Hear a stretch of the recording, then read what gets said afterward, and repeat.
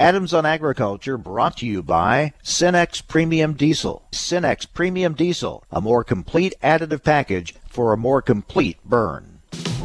Informing America's farmers and ranchers, it's Adams on Agriculture. Produced by the American Ag Radio Network. Here's your host, Mike Adams. And we're ready to go for a new week. Hello, everyone. Welcome to Adams on Agriculture. Thank you for joining us, letting us be part of your day, and we hope that you had a very good weekend. Some pretty chilly weather across the Midwest over the weekend. We'll get the complete weather picture from DTN meteorologist Bryce Anderson, what kind of harvest weather we have this week ahead coming up. Also today, we'll be talking with the president of the National Association of Conservation Districts. Tim Palmer will be joining us. An update on conservation programs, what are the challenges still ahead, especially with COVID-19, and the Natural Resources Conservation Service still trying to fill vacant positions, how local conservation districts have stepped in to help. And we'll talk markets and harvest with Matt Bennett from Illinois with agmarket.net, all coming up on today's program. But we're happy to have back with us Sarah Wyant, editor and president of AgriPulse Communications, to kick things off for today and for the week.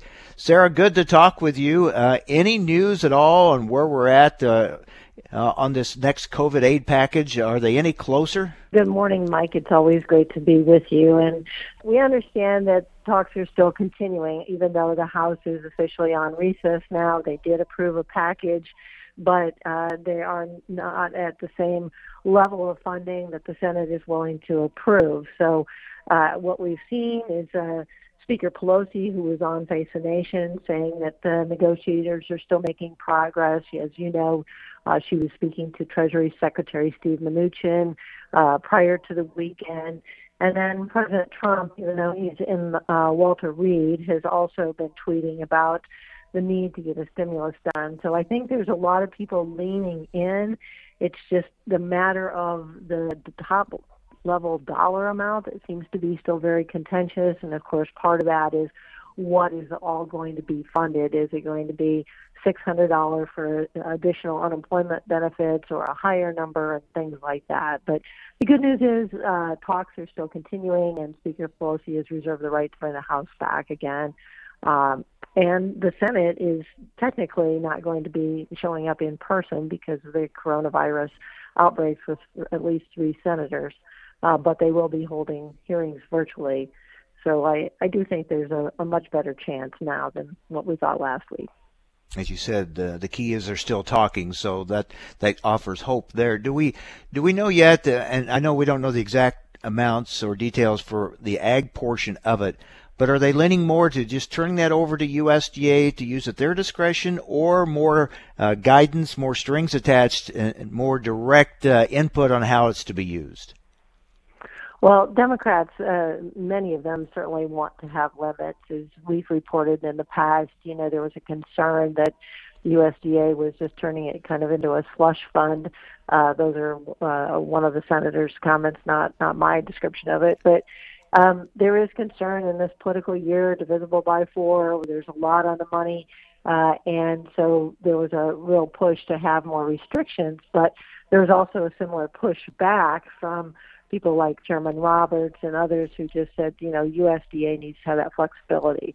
Having said that, I think there'll be some provisions in this next package that could do some things that were not included in the past, perhaps something for ethanol plants and some other provisions that are targeted to specific sectors.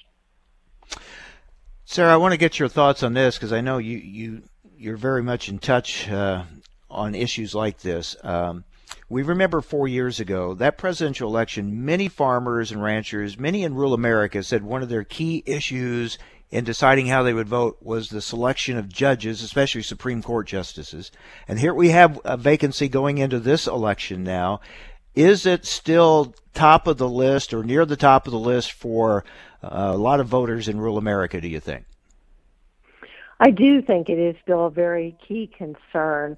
And one of the things that has been a priority, certainly for not only the president, but for Leader McConnell, is to make sure that no matter what, they will try to get Amy Coney Barrett approved. And it's going to be tough because they're not going to have judiciary hearings until starting on October 12th. And then they need to have all of those senators healthy in order to make sure they can actually vote in person.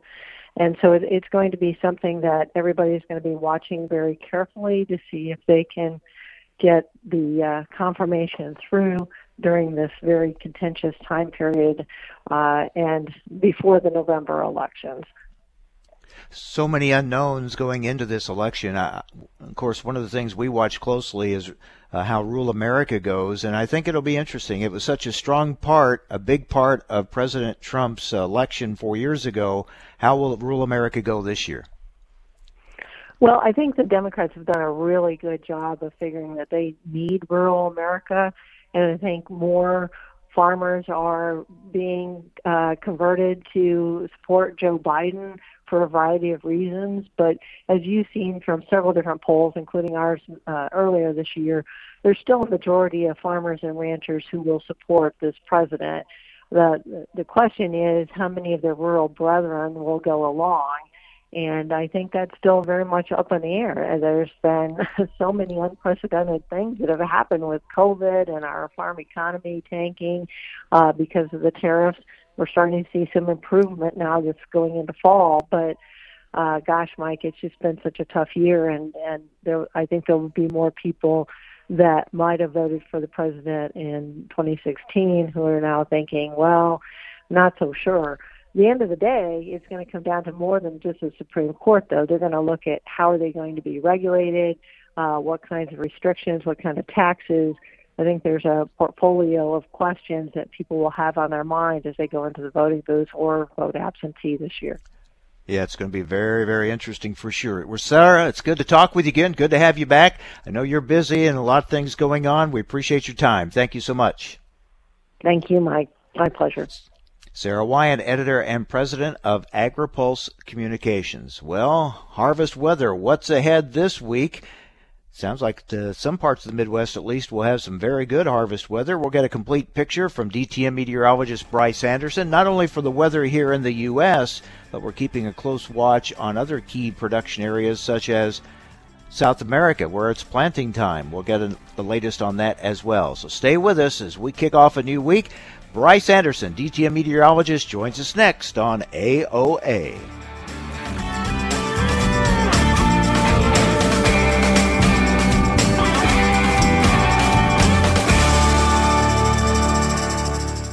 Adams on Agriculture, brought to you by Cenex Premium Diesel.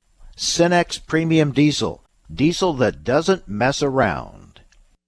There's a reason more than 1 billion feet of ADS farm tile lies beneath America's heartland. It's simple. We build trust. Since 1966, farmers and their families have trusted ADS products to improve yields and create longer growing seasons. From lift stations to water control structures, ADS Agriculture has everything you need for total ag water management solutions. For everyone out there feeding the world, we wish you all a safe and happy harvest. Recently on Adams on Agriculture, we're talking with Jeff Cooper, President and CEO of the Renewable Fuels Association. We've had the introduction now of the Next Generation Fuels Act, basically raising the octane level requirements in our fuel.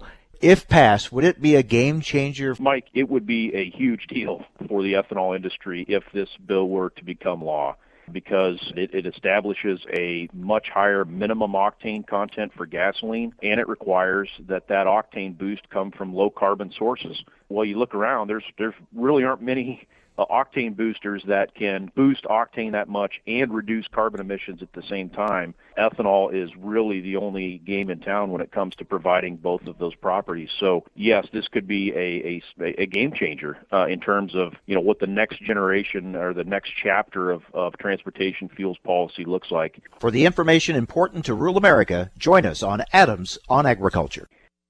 Join us every Tuesday for Around the Table, brought to you by CHS, as we discuss how cooperatives support farmers and ranchers and build strong communities.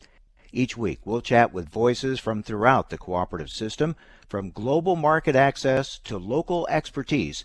We'll explore how co-op ownership means you own a world of opportunities. Tune in on Tuesdays or visit cooperativeownership.com to learn more. The Home Service Club sponsors this paid advertisement.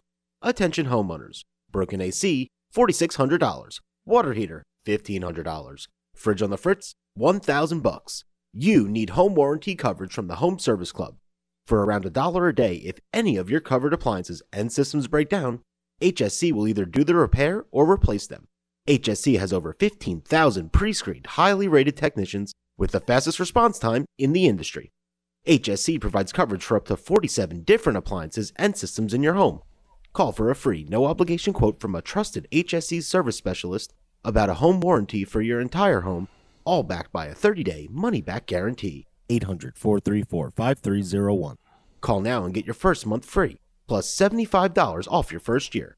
800-434-5301. 800-434-5301. That's 800-434-5301. 800-434-5301. Adams on Agriculture is brought to you by Cenex Premium Diesel. With Cenex Premium Diesel, you can count on a diesel that will keep your operation in top shape. Information America's farmers and ranchers need to know. Adams on Agriculture. Now, back to Mike Adams.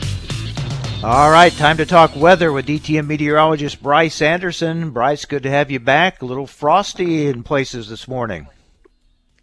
Yeah, it was, Mike. Welcome to October. With the occurrence of frost, there was some frost in parts of the northern and the central plains areas during the last week or so. That cold front slid eastward, now catching the Mississippi Valley, through the Ohio Valley, the Great Lakes. I don't think we're seeing a lot of real adverse impact on crop conditions, maybe some in the immediate Great Lakes, because there was a slower developing crop in places like the Thumb region of Michigan, for example. But overall, I don't think there's going to be a real big impact from this colder pattern, and it's not going to be a lasting feature. We're going to see a lot of above normal temperatures during this week, particularly in the plains. And like I say, this colder shot is just sort of a little phase that we got through here in the first full week of October. So it looks like we're shaping up for a pretty good harvest week? Oh, I think so. I mean, we're already well into harvest progress already with what we've got going. Harvest is likely to show up in a completion rate of 25 to maybe 27% on corn this afternoon, soybeans anywhere from 37 to 39%, approaching 40% possibly. So there's obviously been a very good start. And this week, it's just going to stay mainly on the dry side. There may be some areas of showers that develop over the far northern plains, far northern Midwest during the next 24 hours, but I don't think that's going to complicate things very much. We've got a lot of moisture in the Gulf of Mexico being tied up with all the tropical activity that's going on. So for the interior crop areas, staying on the warm side, staying on the dry side, and obviously very favorable for continued progress. And does that continue throughout October? What's your longer forecast? It pretty much does, as far as the central crop areas, the Midwest plains into the Great Lakes and the northern plains. This pattern is not going to show a lot of real change, especially, kind of enhanced now by like I say, the continued energy that we're seeing in the tropics, just tying up any moisture out of the Gulf of Mexico. There's going to be a cold front form out of the Canadian prairies and then slide through the north central U.S. during the next week to 10 days. And that's going to bring some areas of shower, maybe thunder shower action during the first part of next week. But rainfall totals are not looking very heavy, and So for harvest concerns, this is a good forecast, and obviously a lot different than a year ago when when there was so much of a challenge in getting crops out of the field. We're not looking at that. So that tropical disturbance as it is now is not going to send rain to the Midwest, at least for the foreseeable future. It's actually kind of blocking moisture. Well, yeah, everything is tied up. I mean, there's two tropical systems showing up. One is called Gamma. The other one is Delta. With those two systems interacting with the Gulf of Mexico, the moisture just kind of gets dominated by the formation of the tropical systems. The Delta tropical storm is scheduled or is projected to track across the Gulf of Mexico, making landfall during the next week in the Gulf Coast, and then bringing very heavy rain into the southern Delta, into the southeast. Now, that's where problems could be very notable with heavy rainfall. There still is, a lot of crop activity that needs to be done. You've got producers who are taking care of finishing row crop harvest for grain. They're wanting to harvest cotton. They're digging peanuts, doing a lot of different things. And there could be some crop damage from very heavy rains in Louisiana, Mississippi, Alabama, Georgia, maybe even South Carolina, northern Florida, Florida Panhandle. So there's where the damage, I think, or the potential for the heavy rain impact is going to be the greatest. Mm-hmm. But as you said, for most of the Midwest, harvest weather is going to be good. What about planting weather in South America? How's that looking? It's looking better as far as soil moisture during the next week in Mato Grosso, Brazil. The forecast is pretty dry through the next 5 days, but in the 7 to 10 day period, there are more showers that form in central Brazil. And in fact, Mato Grosso could get the rainfall totals approaching that threshold to indicate the beginning of the rainy season. And that threshold is right around 1.25 inches, basically, in central Brazil. So if that develops, that would signal the onset of the rainy season, starting to bring the soil moisture, get the planting going. Planting is only 1.5% done in Brazil, so there's a lot to go. And I think that would offer more of an incentive, from that standpoint. So it does look like the next 7 days are going to be better for the Brazil situation. So is everything you just explained to us, is that fitting into the La Nina pattern? A lot of it is. La Nina is a later developing feature for the central Brazil rainy season. So we've got that going on. The average date is in late September, and we're starting to approach mid-October already, or certainly the first 10 days of October. So you've got that happening. And then this drier signal in the Midwest, the enhanced tropical activity, that's all a La Nina effect. And then, of course, the southern plains are staying very dry, very warm, and that's likely to continue for the balance of the fall season. So all of that is in line with La Nina, and the La Nina indications, both on the temperature side in the Pacific and on the barometer study that the Australian Meteorological Bureau does, are continuing to show the not only development, but the presence now of La Nina in how the Pacific is acting and starting to show its impact. And finally, Bryce, let's look at some of the wheat-producing areas around the world, because obviously that's going to affect wheat production and wheat markets. So what are you seeing in some of those key areas? Well, let's start in Russia because, one of the largest wheat exporting countries anymore. South Russia is dry, and they're likely to stay dry in the next week. So, South Russia is in the same situation as the southern U.S. plains in terms of being dry. And that's not looking good for the winter wheat acreage prospects or for development in South Russia. Australia has certainly better moisture than they had a year ago. Southeast Australia especially is going to get continued rains over the next 7 days. Argentina's wheat country had some kind of off and on showers the last week, but is definitely turning drier in the next week over all of central Argentina. And then in Europe, they've had a wetter pattern lately, and it may have actually been a little bit too wet. There have been some parts of Italy, I believe, that have flooded quite a bit.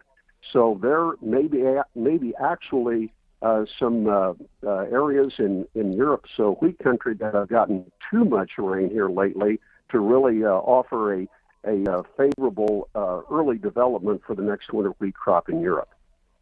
And back in the U.S., any relief, weather help for the folks out west where those wildfires have been going? Unfortunately not. The one thing that I'm hoping does not happen is that the Santa Ana winds in California don't pick up.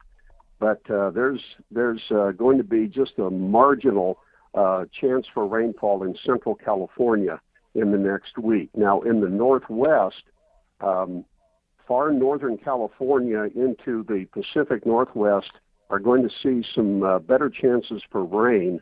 So that part of the far west may have things start to calm down a little bit in the fire situation there, and as far as offering maybe a little bit more of a mediation type of weather pattern. But boy, Central California is just continuing to have very difficult and dangerous conditions.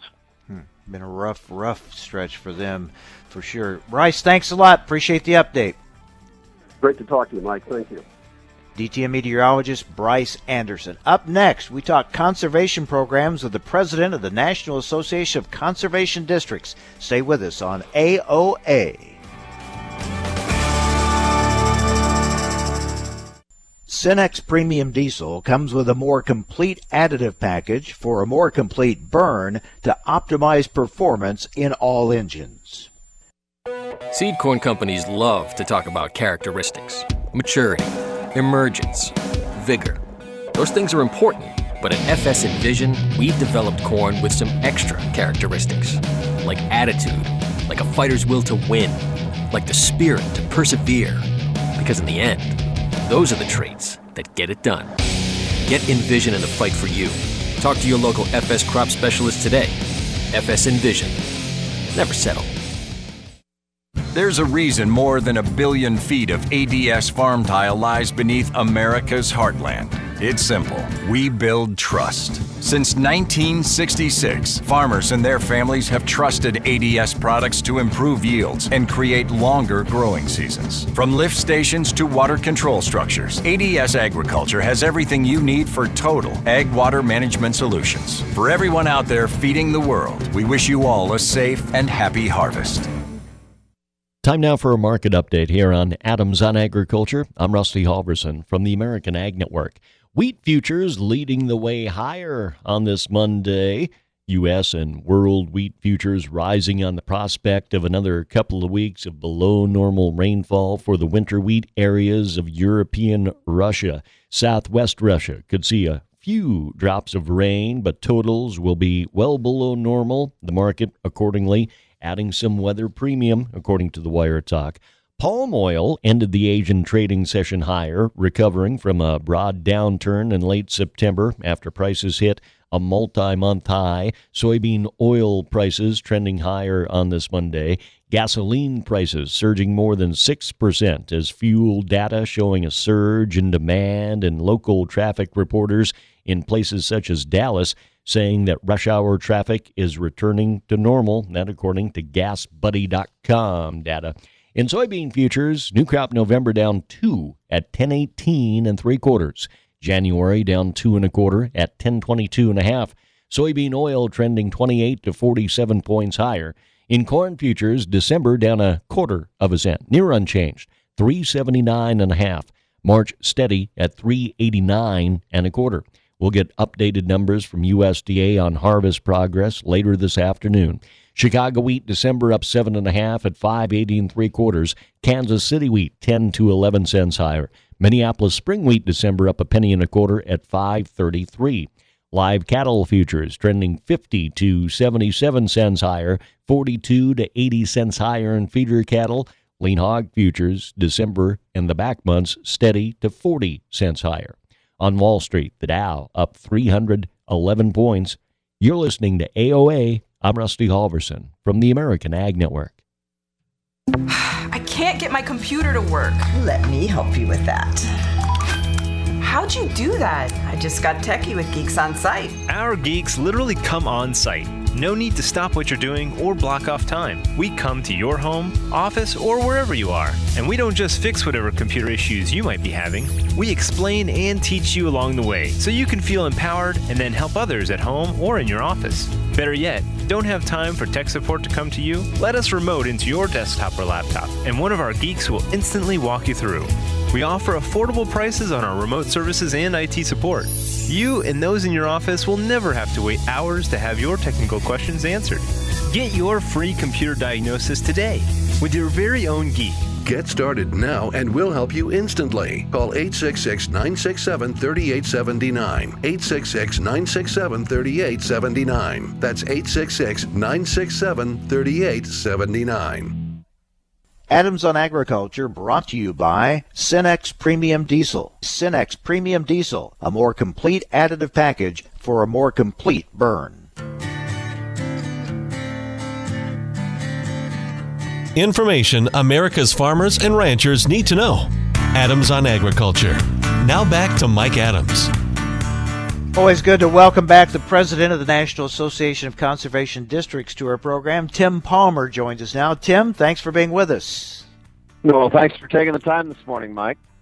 All right, so let's talk conservation programs. How have they been impacted by COVID? Well, we've had to kind of change our way that we work with producers. The NRCS, our federal agency, had restrictions that went in early on back in March about social distancing. We've still been able to serve our customers, but maybe one-on-one with appointments at the office and taking care of that. We can go to the field, but the technicians can only ride one to a pickup. If there's more than one going, they have to take two vehicles. So it's been a little bit of a struggle to coordinate the work effort, but it's been going on, and we're really satisfied with the amount of work that's been done this summer. The acting chief of the Natural Resources Conservation Service has been testifying about their hiring and filling positions, saying they're on an upward track, but they're still short-staffed, right? How has that impacted different projects out across the country, and how have local conservation districts been able to step in and help out? Well, Mike, there's been a lot of retirements, a lot of knowledge has left the agency over the past couple of years, past few years, even, and as the demand for technical assistance has been steady or even increased, but put new people on that NRCS staff's been difficult. There's a lot of hiring process to go through at the federal level, and we've been trying to take up some of the slack with our state and district employees across the country. NACD's had some TA grants that have allowed a lot of that work to be done. Some training's gone on with through the NRCS boot camp up until March anyway, and so that's bringing on a new crop of technicians. We're talking with Tim Palmer, president of the National Association of Conservation Districts. Tim, what's the major focus right now? Obviously, it's fall, it's harvest time, it's busy time, but from a conservation perspective, what's the main focus right now? Well, the after the crops are out in the Midwest, especially, there's going to be an opportunity there to put in some conservation practices. Working all summer, making sure that the CRP conservation plans, the seeding plans, the structures that needed to be engineered and ready to be laid out after harvest, work to that point. And so there was a lot of book work, a lot of desktop work that had to happen to get to this point. But they're going to be ready for the seedings to start on the CRP and in this fall, and keep those dozers and scrapers and stuff running, building those conservation practices.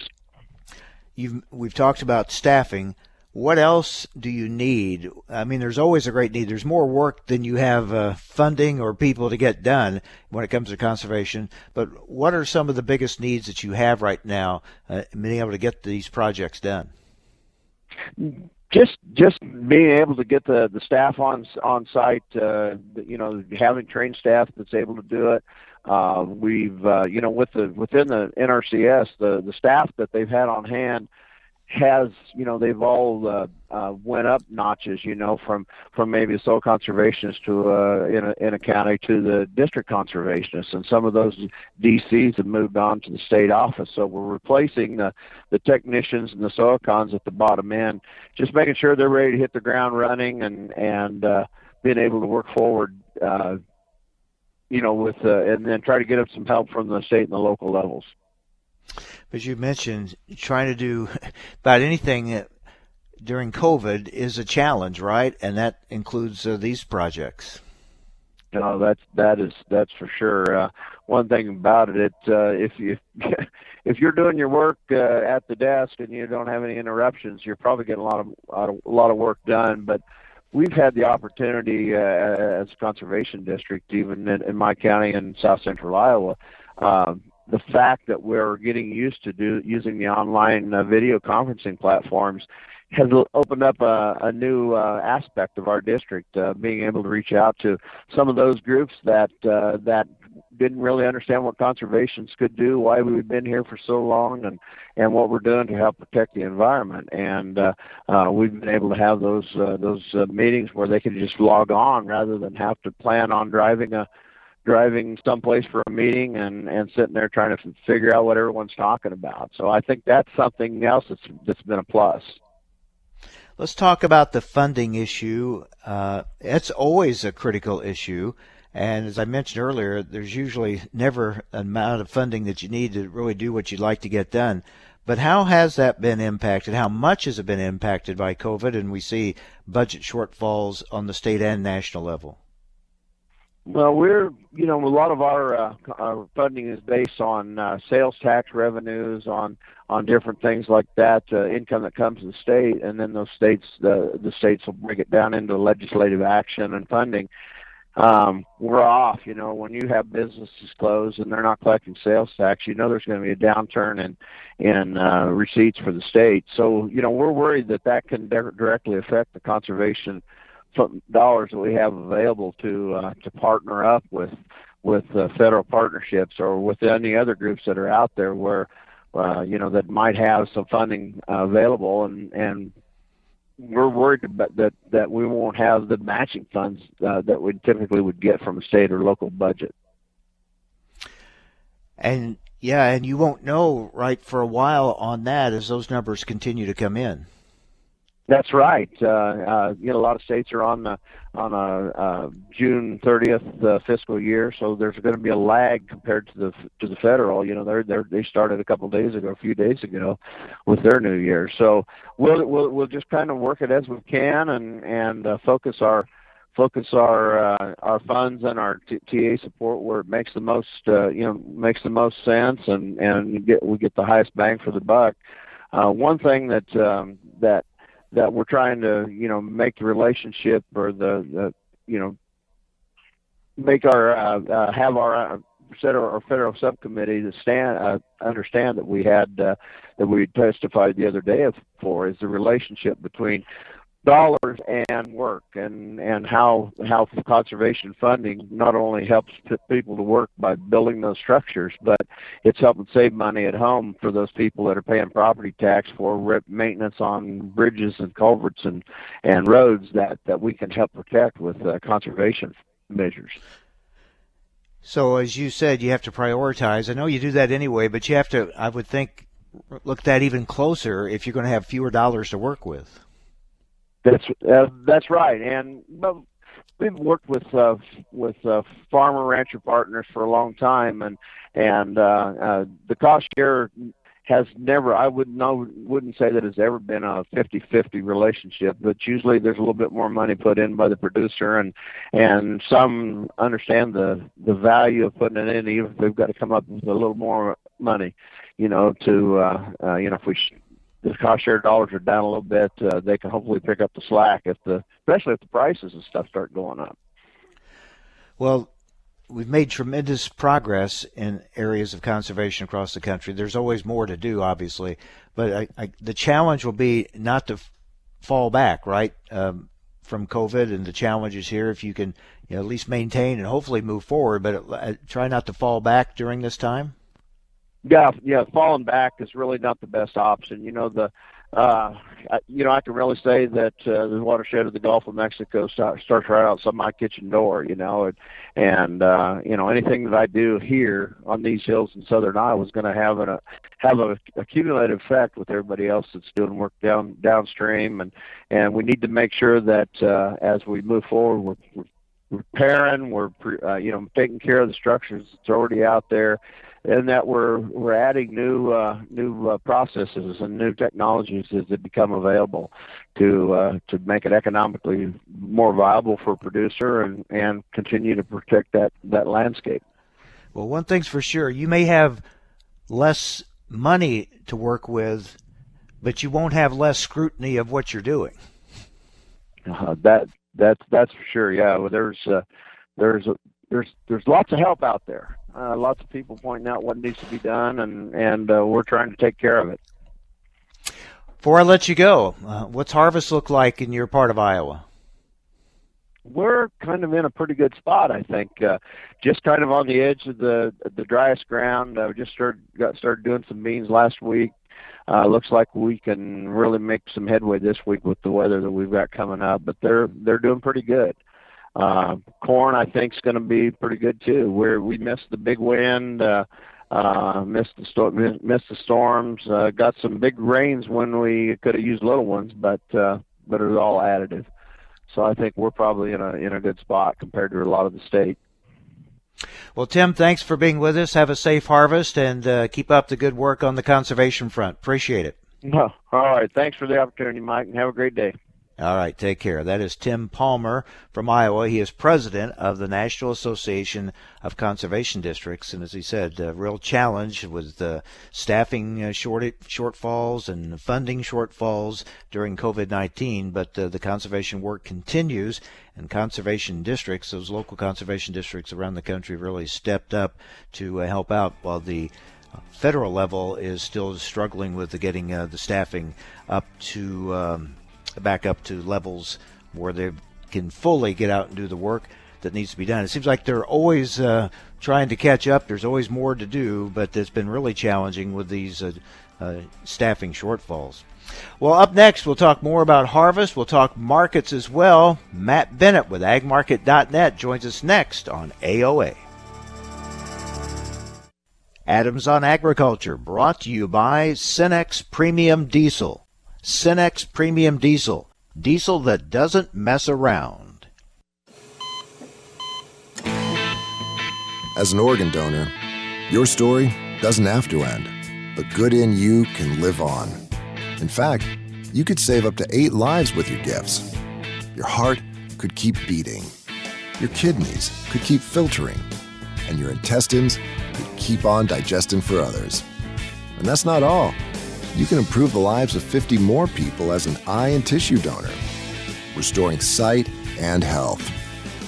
And you're not just helping out the person receiving the transplant. You're touching whole families with your life-saving gift. Register in minutes. Just go to organdonor.gov. You'll be happy you did. And just maybe, someone else will be happy too. Sign up today. Go to organdonor.gov. It saves lives. U.S. Department of Health and Human Services, Health Resources and Services Administration. What do Mick Jagger, Barbara Walters, and Star Jones all have in common? They've all suffered from something called heart valve disease.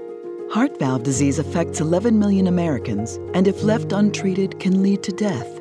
Unfortunately, less than 1 in 4 Americans have much knowledge of this disease that kills more than 25,000 people every year.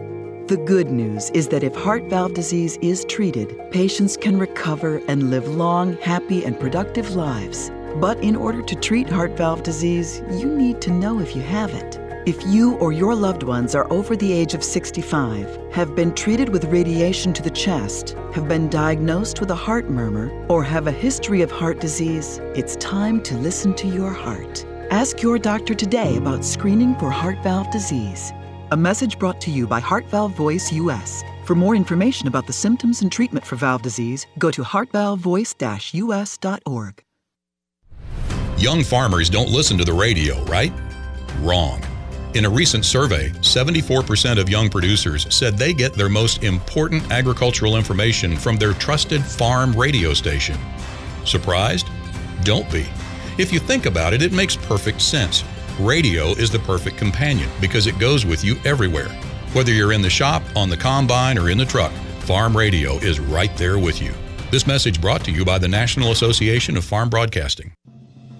Adams on Agriculture prides itself on bringing top leaders in the ag industry right to your radio speakers. AOA wants to continue that conversation right to your fingertips. Follow AOA on Twitter at AOA_talkshow and Mike Adams himself at the handle Mike Adams Ag. You will receive real-time highlights of the show and keep up with which convention or industry meeting AOA is attending. That's AOA_talkshow and Mike Adams Ag. We hope to see you online. There's a reason more than 1 billion feet of ADS farm tile lies beneath America's heartland. It's simple. We build trust. Since 1966, farmers and their families have trusted ADS products to improve yields and create longer growing seasons. From lift stations to water control structures, ADS Agriculture has everything you need for total ag water management solutions. For everyone out there feeding the world, we wish you all a safe and happy harvest. These are the sounds of a dinner that almost didn't happen. A dinner now served, thanks to people like you.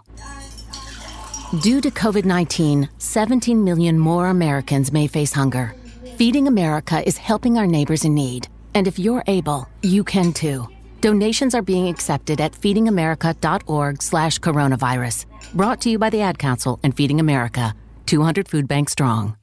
Recently on Adams on Agriculture, Brian Jennings, CEO of the American Coalition for Ethanol. Do you feel that the Next Generation Fuels Act could have even more of a profound impact on the biofuels industry than the RFS? I do, and it's because it clears all of the market barriers that are out there, the reed vapor pressure stumbling block that we've had in the past. If passed, that barrier goes away. Credits to get the automakers to produce more flexible fuel vehicles restored. Retail compatibility with blends up to E30 taken care of. A high-octane market, something we've always tried to pursue, and we know that ethanol contains really affordable octane. It's just that one piece, making sure that they get the low carbon, really accounting for how ethanol plants are low carbon on a facility-by-facility basis. That little tweak is made to the bill, and if enacted, it would have a greater positive impact on the rural economy than the RFS. For the information important to rural America, join us on Adams on Agriculture. Adams on Agriculture is brought to you by Cenex Premium Diesel. With Cenex Premium Diesel, you can count on a diesel that will keep your operation in top shape. Information America's farmers and ranchers need to know. Adams on Agriculture. Now, back to Mike Adams. And we're joined now by Matt Bennett with agmarket.net. Matt, how much harvest is done in East Central Illinois? I think we're progressing. There's no question. It seems like a lot of folks were able to get some of the early stuff out, and then you get into a time where maybe some of these beans haven't matured quite evenly, and maybe you're hitting up on a little bit of having to wait just a little bit. We had a heck of a frost this morning, so I'm assuming we won't cut a whole lot of beans here for today or tomorrow maybe, but probably going to even things up just a little bit, and I think that it's actually going to be good for us as far as harvest moving forward. But a fair amount of corn's already come out. But, a lot of this May planted and replanted corn seems to be holding on to some moisture. So I think it's going to be maybe a little more elongated than what we originally thought it might be. Yeah, some of these moisture levels I know in Illinois have been kind of slow to come down. What are you hearing on yields? It's a mixed bag, and I would say, Mike, a couple of things jump out to me. Hybrids definitely made a big difference this year as far as some of your some hybrids seem to handle that August dryness, both on corn and beans, maybe a little bit better than others. I think the fungicide really came up big for a lot of folks. I know that we had a couple of fields that we were not able to treat with fungicide due to landlord preference, but where we were able to spray fungicide with the same hybrid, same planting date, we saw a pretty big yield jump. And so I think that a couple of things jump out to me. Hybrid and management made a big deal this year. Now, a lot of folks are talking about losing nitrogen on corn. It seems to me like, relatively speaking, maybe folks are a little more impressed with their bean yields right where we're at, than what they are with corn, just based on everything that they knew coming in. They thought maybe beans would get hurt more by the August dryness and that corn was already made, and now they're finding that maybe they lost more nitrogen this spring than what they originally thought. First time I've talked to you since the stocks numbers came out. What are you thinking now that you've seen those numbers reduced? Mike, we were actually, my group is the low estimate as far as quarterly stocks were concerned for corn. With me, I thought, we didn't get under $2 billion, so I don't want to pat myself on the back too much here. But, we felt pretty strongly that with basis being hot going into harvest in a lot of places, as well as your spreads and carries. I mean, the carry from July, from DSOT to July has been running anywhere from, 16 to 22 cents for the last couple of months. And you would think with a 2.3 carry out projected, as well as a huge crop coming on, that thing would widen out to 30, 35 cents pretty easily, but it never did. And so we felt pretty strongly, based upon everything that we were witnessing with Grain Merchandising 101, for instance, just telling you, hey, you know what, there's not as much corn out here as what the USDA is suggesting. So I was not at all surprised with the numbers that came out with corn, maybe a little more surprised with soybeans, but, the trade was certainly surprised, and that was nice to see, especially as we were kind of entering a time whenever the market seemed to be hitting up on some, levels that they just couldn't penetrate, and we went back down to support, and fortunately we were able to bounce sharply off of that due to these numbers. I think last time we talked, you weren't too confident of any kind of a market rally, harvest rally continuing. You thought maybe it'd kind of run its course. What are your thoughts now? Well, I think that true harvest is going to be tough to get any sort of a larger scale rally. I think you have to be heavily dependent upon export sales. But you come in here Friday, and if the USDA would happen to lower yields on corn and beans, then I think you're going to have no reason to do much other than potentially tax some onto the board. Now, you could get a rally on the board, and necessarily cash prices don't have to rally substantially, because you could start losing a fair amount in basis. So this report on Friday is going to be very important. It's going to be really interesting to see are some of these lower yields that we're hearing going to come to pass, But for me personally, I think a producer still needs to be quantifying their situation. If they've got good production, go ahead and sell some across the scale if they can't store it at home. I like storing it at home if we can, but if they have to sell it across the scale, I like keeping ownership. There's some very cheap ways to keep ownership of this. It's much cheaper than commercial storage, and that's kind of the path that I want to go, is keep my hands on it. Yeah, let's talk a little bit about that. What are you seeing as far as movement or hanging on to it? Yeah, and so, as far as hanging on to the grain, a lot of guys are, going to fill every bin they can, in my opinion. We feel like ownership of corn is probably a pretty good thing to keep, especially, considering USDA is going to have to make some adjustments on these Chinese purchases for both corn and beans. I think that U.S. exports on corn are going to have to come up, at some point. And I think maybe this week is probably going to be the start of that. But I think that keeping ownership of corn is a really good thing to do now. Like I said, as far as the re-ownership, you go out to July on the simple call spread, and do one of these 70, 80 cent windows for, under 20 cents, which, storage out to Jan 1 is going to cost you 21 cents at most places. Plus, if you store, it's going to be an extra point of shrink and an extra point of drying. So, what we're seeing is that basis has continued to erode a little bit as the market stayed strong. That's what you would expect to see in a healthy market. A producer needs to pay very close attention to that moving forward, because, as we get farther into harvest, I don't expect basis to improve a whole lot, especially if this market rallies. So now we kind of had the holiday in China, kind of a slowdown for their buying. Now we watch closely to see if it picks back up.